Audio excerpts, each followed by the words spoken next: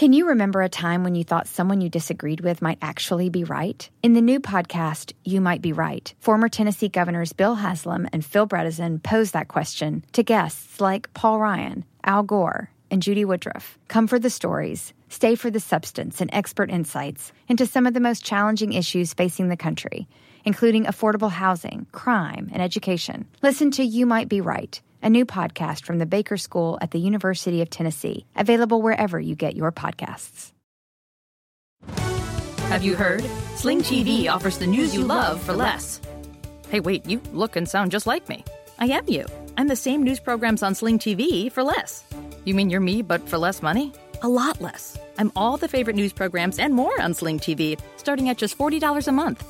Everything great about me, but for less money? Which makes me greater, don't you think? Get the news you love and more for less. Start saving today. Visit sling.com to see your offer. Sling.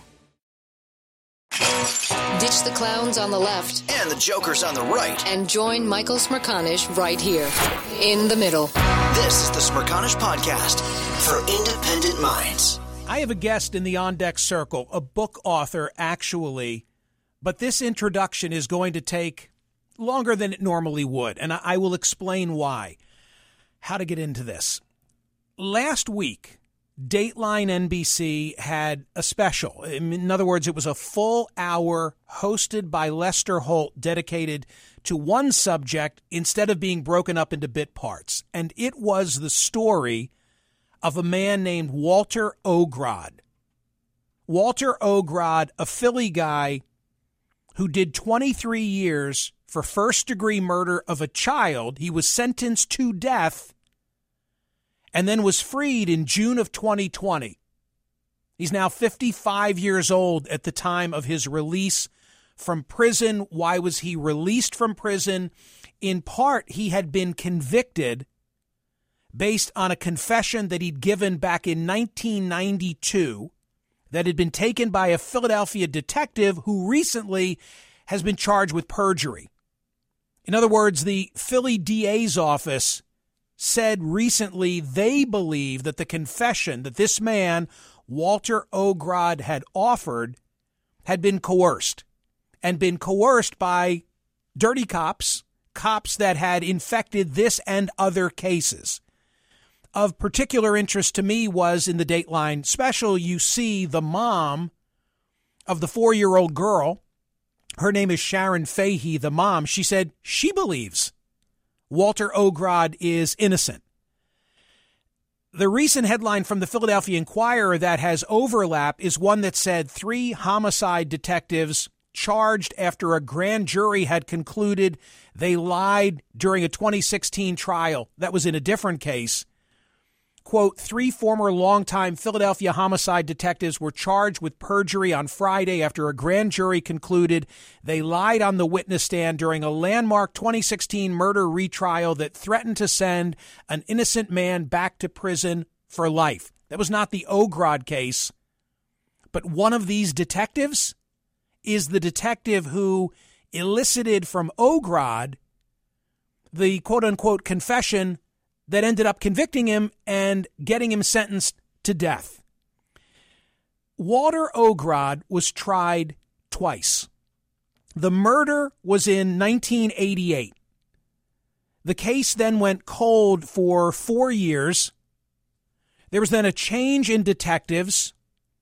Ogrod, who'd been a neighbor of the 4-year-old girl, was then arrested. He was tried in 1993. There were 3 days of deliberation. The jury then came back. They were ready to announce their verdict when all of a sudden one juror stands up and says, I can't go along with this. Chaos ensues in the courtroom. There's an outburst from the stepfather of the decedent. A mistrial's declared. There's a new trial a couple of years later, 1996, and this time Walter Ogrod was convicted and sentenced to death.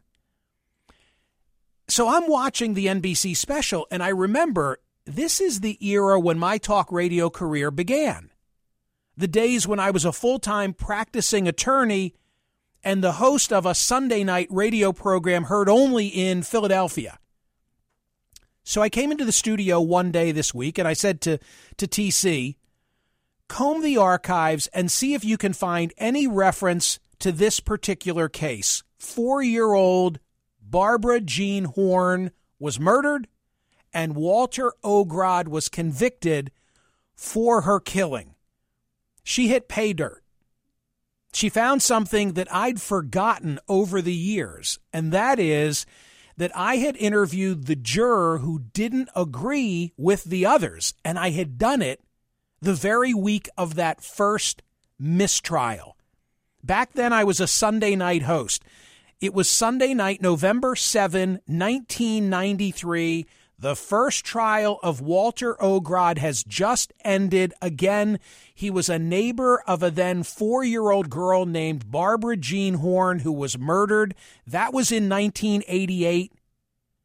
After just 2.5 hours from the time she was noted to have disappeared, her body was discovered stuffed in a television box.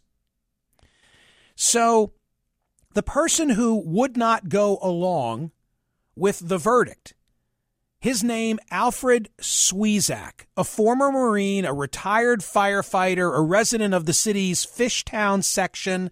He told me in that interview that he had been an alternate juror and that the jurors had taken a leg stretch. They, with supervision, had gone to the suburbs and visited, in fact, I know the place well, Peddler's Village, a little shopping community. Something happened on the trip to Peddler's Village that by the time it ended, one of the jurors was out, and all of a sudden Mr. Swiezak was in.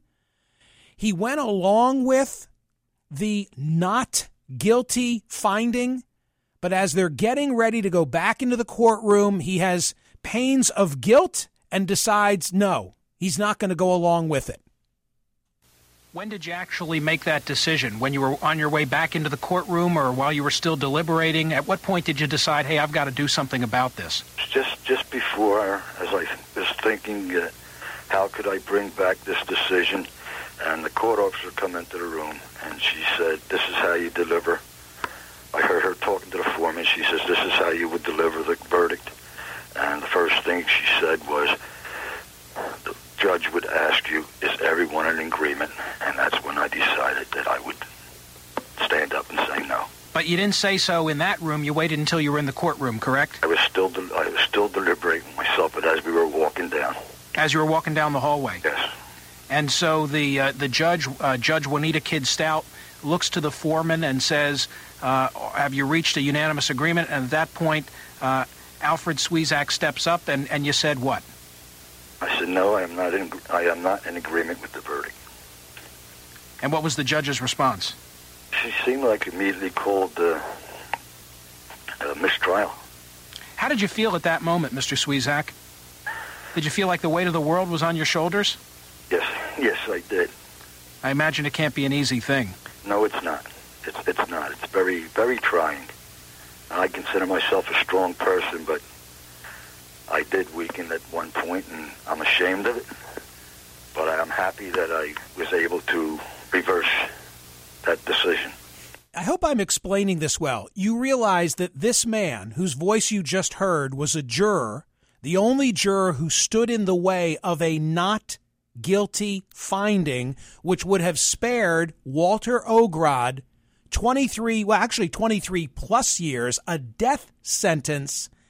At the time that he was explaining this to me, I'm supportive and thinking, my God, what a man of courage he is to have stood up for what he perceived to be what had transpired. Has to be unanimous. So has they're to be walking, unanimous. They say they all are in agreement. They stand up, leave the jury room, walk into the courtroom, and that's when he decides that he can't go with it. And that nasally voice that you hear is mine, very excited on a Sunday night to have the big get, which is the juror in this case.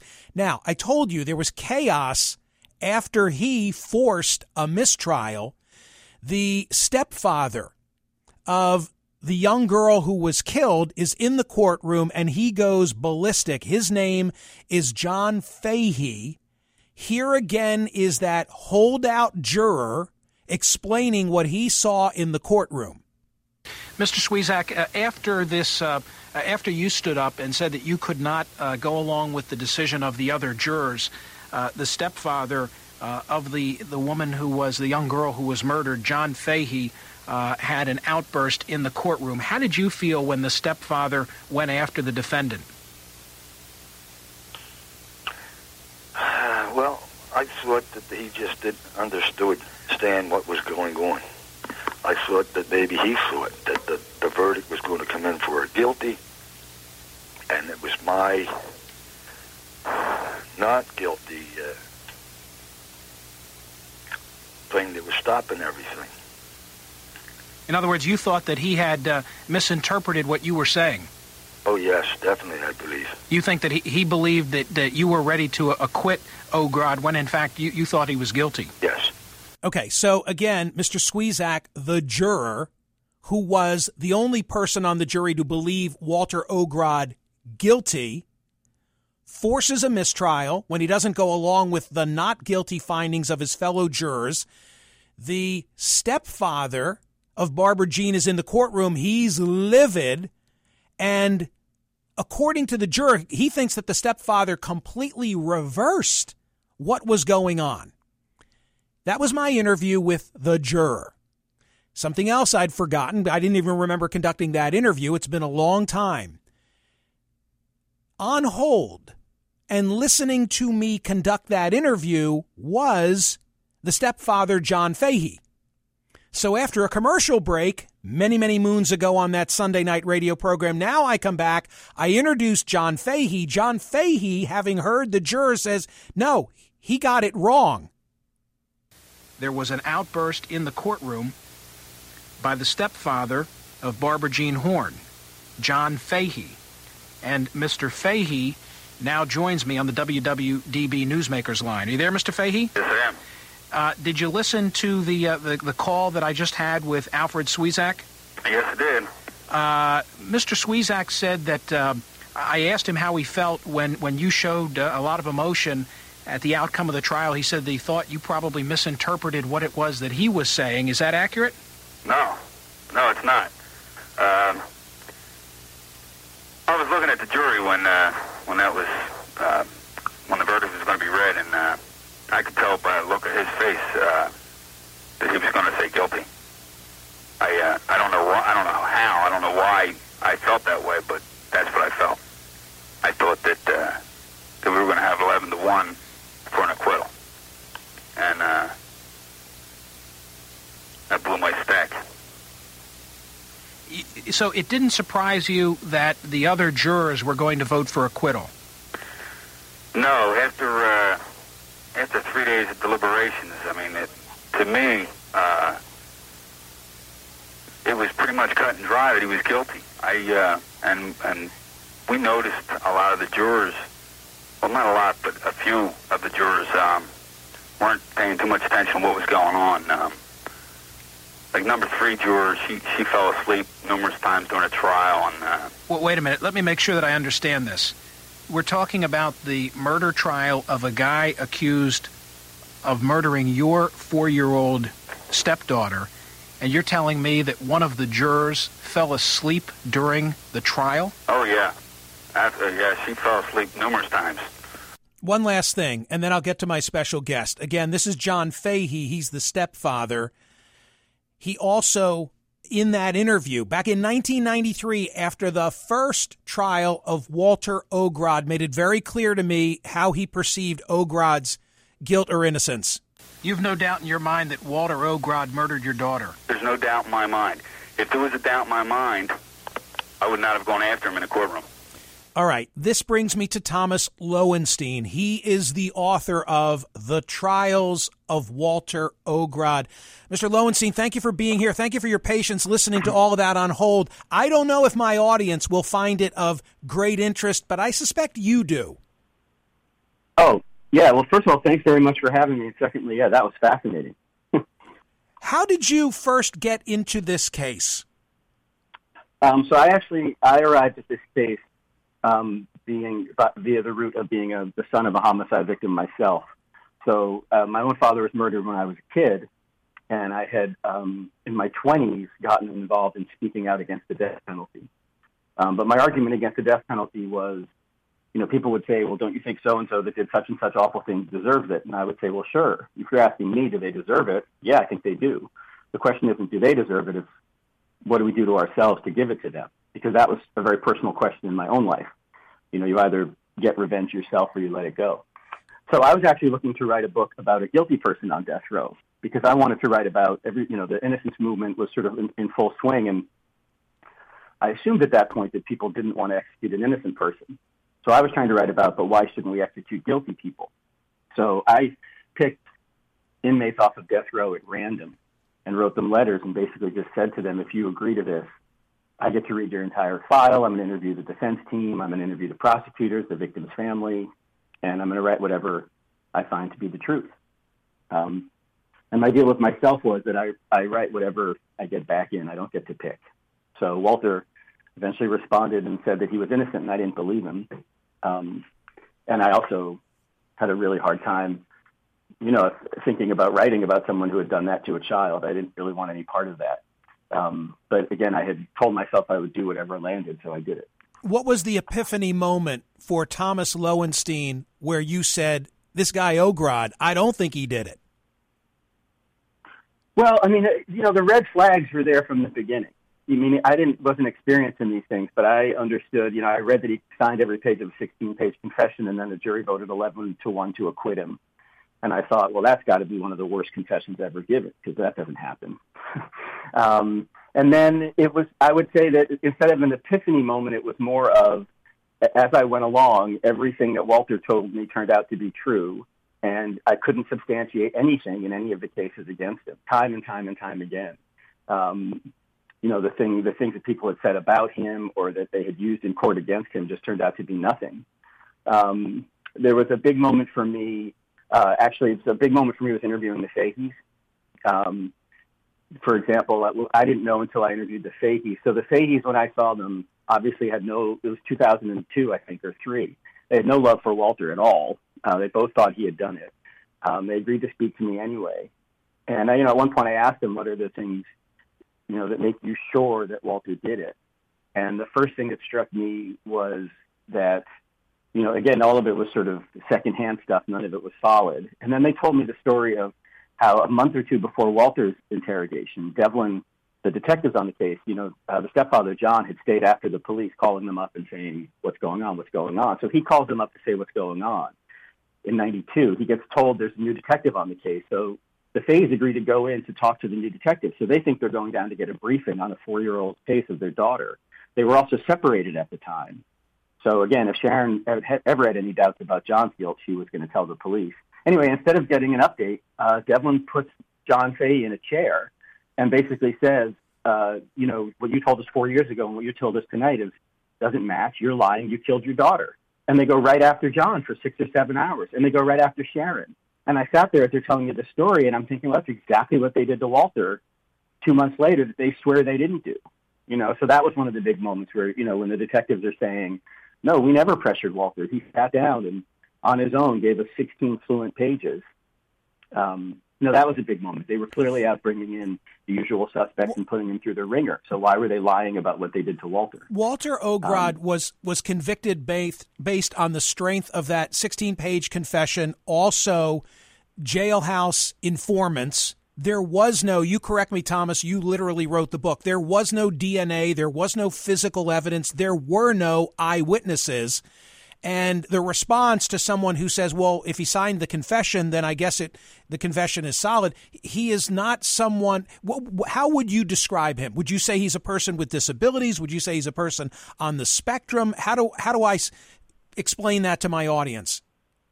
Yeah, I think the way I came to think of it was that he was on the spectrum. And, my big moment for that was, so when I started looking into the case, what everybody told me was that he was slow and that there was something wrong with him. You couldn't tell what it was, but you would know it if you sat with him. And a lot of people use the R word about him. He was retarded was the word that people used about him. And that's what he had been teased with his whole life. And so when I went to see him, I was expecting a slow person. And as I interviewed him, the time I went to see him in prison, I got 3 days in a row with him, 5 or 6 hours a day. So I spent a lot of time with him. And I kept thinking this is sort of like interviewing Rain Man. You ask him about, what it was like with his mother when he was growing up was an insane person. And I would ask him, and he couldn't sort of tell you feelings about what it was like. But if you asked him how long it took to get to the Jersey Shore, he would stand up and trace out the route. You go 4 blocks on Roosevelt, and then, I don't know the name, but he would literally go block by block. Right, right. So I had a lot of that sort of like, what is it about this guy? And for me, the big moment was I left the prison after the first day of talking to him, and I thought, he's not slow. That's not it. He speaks about his case intelligently. That's not the problem. And I had a friend at the time who worked with kids who had Asperger's. And I thought, he's got Asperger's. That's what it is. And then for me, that was a big moment too, because the whole point, what the detective said about his confession was that they never pressured him. He just, without any prodding from them, at one point burst into tears and said, "Detectives, you have to give me a moment. You don't understand how hard this is for me. I never meant to hurt that little girl." And for me, that was a big moment. Because remember, when the jury acquitted him, the foreman of the jury told an interviewer that night after Mr. Swayzak had stood up that there is no way that man gave that confession. There is no way. And I always thought, how could you be so sure that that man, and then that man gave that confession? And for me, it was that moment when I was like, they're right. They didn't just make up facts. They made up a whole mindset. Walter is not capable of that kind of emotional expression. Now, for me, there was also a long time where I knew the detectives were lying about how the confession happened, but that didn't mean Walt didn't do it. In other words, the transcription that could never have taken place in real time? Right. And other things, like they said, Walter, everybody agreed Walter had been driving his truck overnight the night before the confession. So the dude hadn't slept in 30 hours. And Devlin swears that he never saw Walter yawn. What? He said that they never noticed that Walt had a speech impediment. You can't talk to Walt without noticing he had a speech impediment. I mean, there were so many things that seemed really impossible. Plus this whole weird circumstance where at 2:00 in the morning, the detectives downtown, they clearly knew they had a problem with the confession because they called Joe Casey, the actual DA on the case, out of bed and made him come in overnight and look at it. So there were all these weird things that they kept saying, no, that's nothing. That's nothing. And it bothered me. The other point I'd like to make that's really important to remember is at Walt's second trial, the story that the snitch made up, Judy Rubino at the second trial was the prosecutor, and she didn't say, she said to the jury, Walt lied to the detective. I mean, it was very explicit at the second trial that the first story that the confession was not true, that the true story was the second story, the one he had told the snitch, which was diametrically opposite to the first story in motive, in execution, in planning, in everything, and had no basis in reality. So, the fact that Judy Rubino was very specific at the second trial in saying that the confession wasn't true, it's worth noting. What strikes me about the case, by the way, this is Thomas Lowenstein. The book is called The Trials of Walter Ogrod. What strikes me as I listen to that old interview that I just uncovered is that Mr. Swayzak, who stood up and said, I can't go along with this, if he had gone along with it, just him, Walter Ogrod would have been spared all that time on death row, the intervening time between trial 1 and trial 2. You might be interested to know that my producer, just doing a cursory records check, we wanted to know, is he still alive? Because frankly, I was going to reach out for him, Thomas, and talk to him And TC, what was the best that we could do? We found an obit of a woman we think was his wife that made reference to him having predeceased, but frankly, it's a common name. Possibly, yes. But it says if Marie was his wife, it says she was lifetime born and bred in Fishtown and was a beloved wife of 65 years. To Al Swayzak. Wow. So I don't know, though. I don't know if I don't know, Thomas, if he's still with us. He struck me, Marine firefighter, I'm stereotyping, as the kind of guy who would have a wife of 65 plus years. Wouldn't surprise me. Thomas, before we part, I got to ask you this. So who did it? Who did it? Well, the answer to that is that I right now am working with Sharon Fahey, the mother of Barbara Jean. We've hired a private investigator, and we're going to find out. We have several good leads. There are several suspects. At this point, there's just too much information that we don't have. And what I'm going to work with Sharon is, I think, when these exonerations happen, it's obviously great for the exoneree who finally gets a chance to have a life back. And it's great for this justice system because we need these things. But the families of the victims get left in the dirt. No one really pays attention to them anymore. So I want to work hard with Sharon and find out who did this. There was some DNA material that came back towards the end of the case. We need to find out precisely what that was and how it relates and whether it was the actual killer, et cetera, et cetera. She is sure. But I do believe we'll be able to. Yeah. She is sure it wasn't Walter Ogrod. John Fahey, the stepfather, who I also interviewed on that Sunday night and just played that tape those many, many years, he's not so sure.